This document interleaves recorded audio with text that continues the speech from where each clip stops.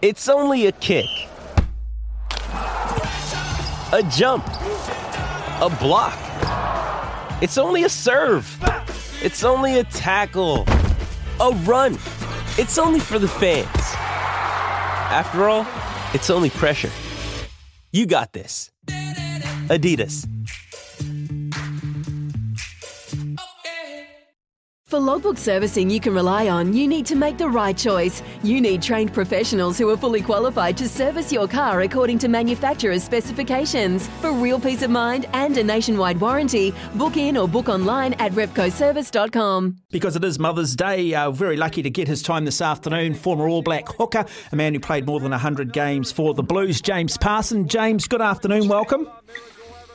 G'day, Watto. Good to hear from you again, Neil, mate. Yeah, I've been watching you. I've been following your progress in the media, James. Doing a great job, I've got to say, mate. Doing a wonderful job. So, no, lovely, James. Hey, just on that, how have you... I know that you're sort of forced to give up the game, not necessarily, due to sort of medical reasons. How have you found that transition going from being a professional athlete now to having to sort of find your way in the civilian world, if I can use that term? Oh, mate, I've actually enjoyed it. I thought I'd miss the game a hell of a lot more than I do, I suppose. And I'm probably lucky and fortunate enough that I'm still involved, and I think that probably makes it a little bit easier. Jipper, thanks for joining us, mate. I know time is precious today, so we really appreciate your time. Let's crack on with it. The Blues. I heard you asking for a few things that you wanted out of the Blues, given their performances they had in Australia. Did they necessarily tick all those boxes for you at the weekend? Yeah, I think they did in the collision area. So they gave themselves a platform. They went direct, which, it's a little bit cliched, but to earn the right to go wide. But because they won so many collisions as well, their offload game came into it in an element sense. And I don't think we've seen that from the Blues this year. And picking through the middle, offloads through the middle, getting them behind those defences, as you know, is key. And the flair and the attacking prowess of the team just came to the forefront.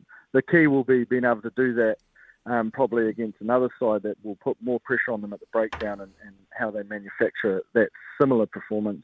And that 80-minute performance probably is about, as I spoke to Leon after the game, it's probably 75 minutes. He wasn't too happy with those tries at the end, but outside of that, it was pretty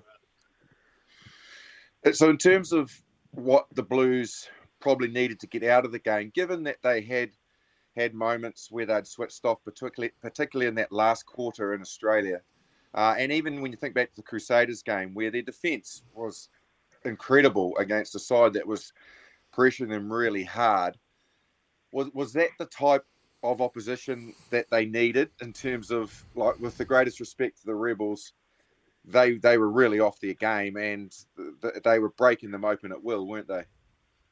Yeah, they were, but I think what they needed was those 2 tries at the start to sort of kick them into gear. I think if they just, got through it and maybe won by 40, they probably wouldn't have got the spark and the energy into this last sort of quarter of the competition leading into the finals. And it was almost those tries ignited something in them to be more ruthless. And the way they scored in that last 5 minutes before half-time, that's what ruthless is. And Leon, when I was in the team only a year or so ago, he demanded from us, even when we won, he was like, why can't we put teams away? Well, from my point of view, they put that team away, and it was probably the first time a Blues side in a long time has put a team away that convincingly. James, you mentioned the approach of being more direct, the pick and go, going straight up the middle. We've seen, identified last year with the All Blacks that we've got to get more sort of ball-carrying front rowers, guys that maybe have just a little bit more mobility outside of just the technical side of scrummaging.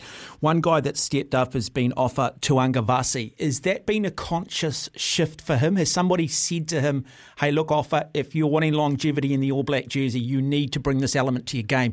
Because, he is the modern-day Steve McDowell in this Blues team at the moment. Yeah, he's in the form of his life, Offa. I don't think anyone set him down. He's really connected to his face, and I think that inspires a lot of what he does outside of the game, and probably means he has a simple approach to his footy, and it's bringing the best out of him at the moment, and obviously leading into a World Cup. He wants that 3 on his back, and he's openly said that, so he's doing everything he can to get that. Again, I say that it'll be crucial to see players like himself step up quarters, semis, and hopefully finals. I'd imagine they'll probably move on from that performance pretty quickly. Like you said, I think mentally for the majority of the game, they were ruthless. They did put the Rebels away when they had their opportunities, or the Rebels gave them opportunities, which the Rebels did a lot in that game. So it still does set them up quite nicely to continue their momentum. Where do you see the major challenge for them now and getting through to at least finishing top of the ladder to possibly host a home final? Well, I do think the Waratahs will be a challenge away, but it's the Brumbies, isn't it? I think they'll probably finish top, but those are the two games left, and I think the pressure test will be how they perform in Canberra, and if they can do a number on them, then they can really go into the finals confident, because I think they sort of attacked the first leg of this competition against all the New Zealand sides is a big key to them doing well, and they sort of fell off the cliff in those first 2 weeks against the Aussie sides. So if they can put a big performance against the Brumbies, I think it will send a message not only to others but probably themselves, to give them the confidence that they can take it all the way. James, what is it about Eden Park? What is it about the dimensions of that ground that make it such a fortress that allow the Blues to play the brand that we expect from the Blues, to play that open running rugby? We see the Blues at times, they go to North Harbour Stadium. It doesn't quite seem to work out ever there. We don't see the big scores. What is it about Eden Park? I think it's history. There's a lot of history there and a lot of success where Blues teams have had, and it's probably a little bit to do with what's written on the walls and the training facility around getting blue everywhere, getting people back out supporting us. It's not so much outcome focused with this group of players. They're really about giving back to the community and making sure they come along for this ride, because I can speak from experience. It's been challenging 10 to 12 years. So one of the biggest mindset shifts was about giving back rather than focusing on results, and I think you've seen that in terms of the way they play when they come home. Chipper, what have you made of the other New Zealand teams and their, I guess, lack of momentum as well in the last couple of weeks? Like the Crusaders clicked into action last night, but again, with the greatest respect, that was against the Force. But in general, dropping the Waratahs game, and they haven't been on song. The Chiefs were pretty well outplayed last night.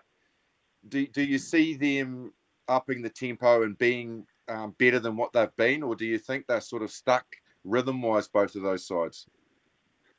Oh, I think the Crusaders, the biggest thing, they had quite a disruptive week. I thought it was a pretty impressive performance in terms of players coming and going, being available, and sort of that late notice. And it's typical Crusaders. They were clinical in what is a tough place to go and play, as you know, Marshy. So I think they'll find their momentum. And as you know, with finals footy, I think both the Chiefs, the Crusaders, they're so set-piece based. Their tight fives are, world class. And I think that's where the game will be won and lost. So if they can sort of galvanise from that and get a few guys back out of the injury ward, I think it's far too soon to write off those teams. And to be fair, the way the Highlanders fought back the other night, you never know. They made that awesome run in 2015 or 2016, I think, when they had to play all away games and won the title. So they love that backs against the wall mentality. And I think that'll bring the best out of them if they can slip into the 8. Just finally, mate, you are fresh out of the game, and you've been through that awesome period. If you're a Kiwi, hope there's not too many Australians out there listening. We've completely dominated those Australian sides, and you were part of that. That's not happening now. Where do you see that momentum has swung? Why are the Australian teams now much more competitive? Look, I don't want to put it all on one guy, but I do think it's the Dave Rennie factor in terms of the standards he set with the Wallabies and the expectations around the collision areas, ball carry, breakdown, tackle. If you can disrupt those areas, it disrupts attack. And the freedom to play is not quite there due to that nature. I also think a lot of the sides have brought line speed pressure, and as we know, it's one of the hardest things. If you can hold your feet, keep your depth, and get the ball away, you can probably pick them off. But it's easier said than done.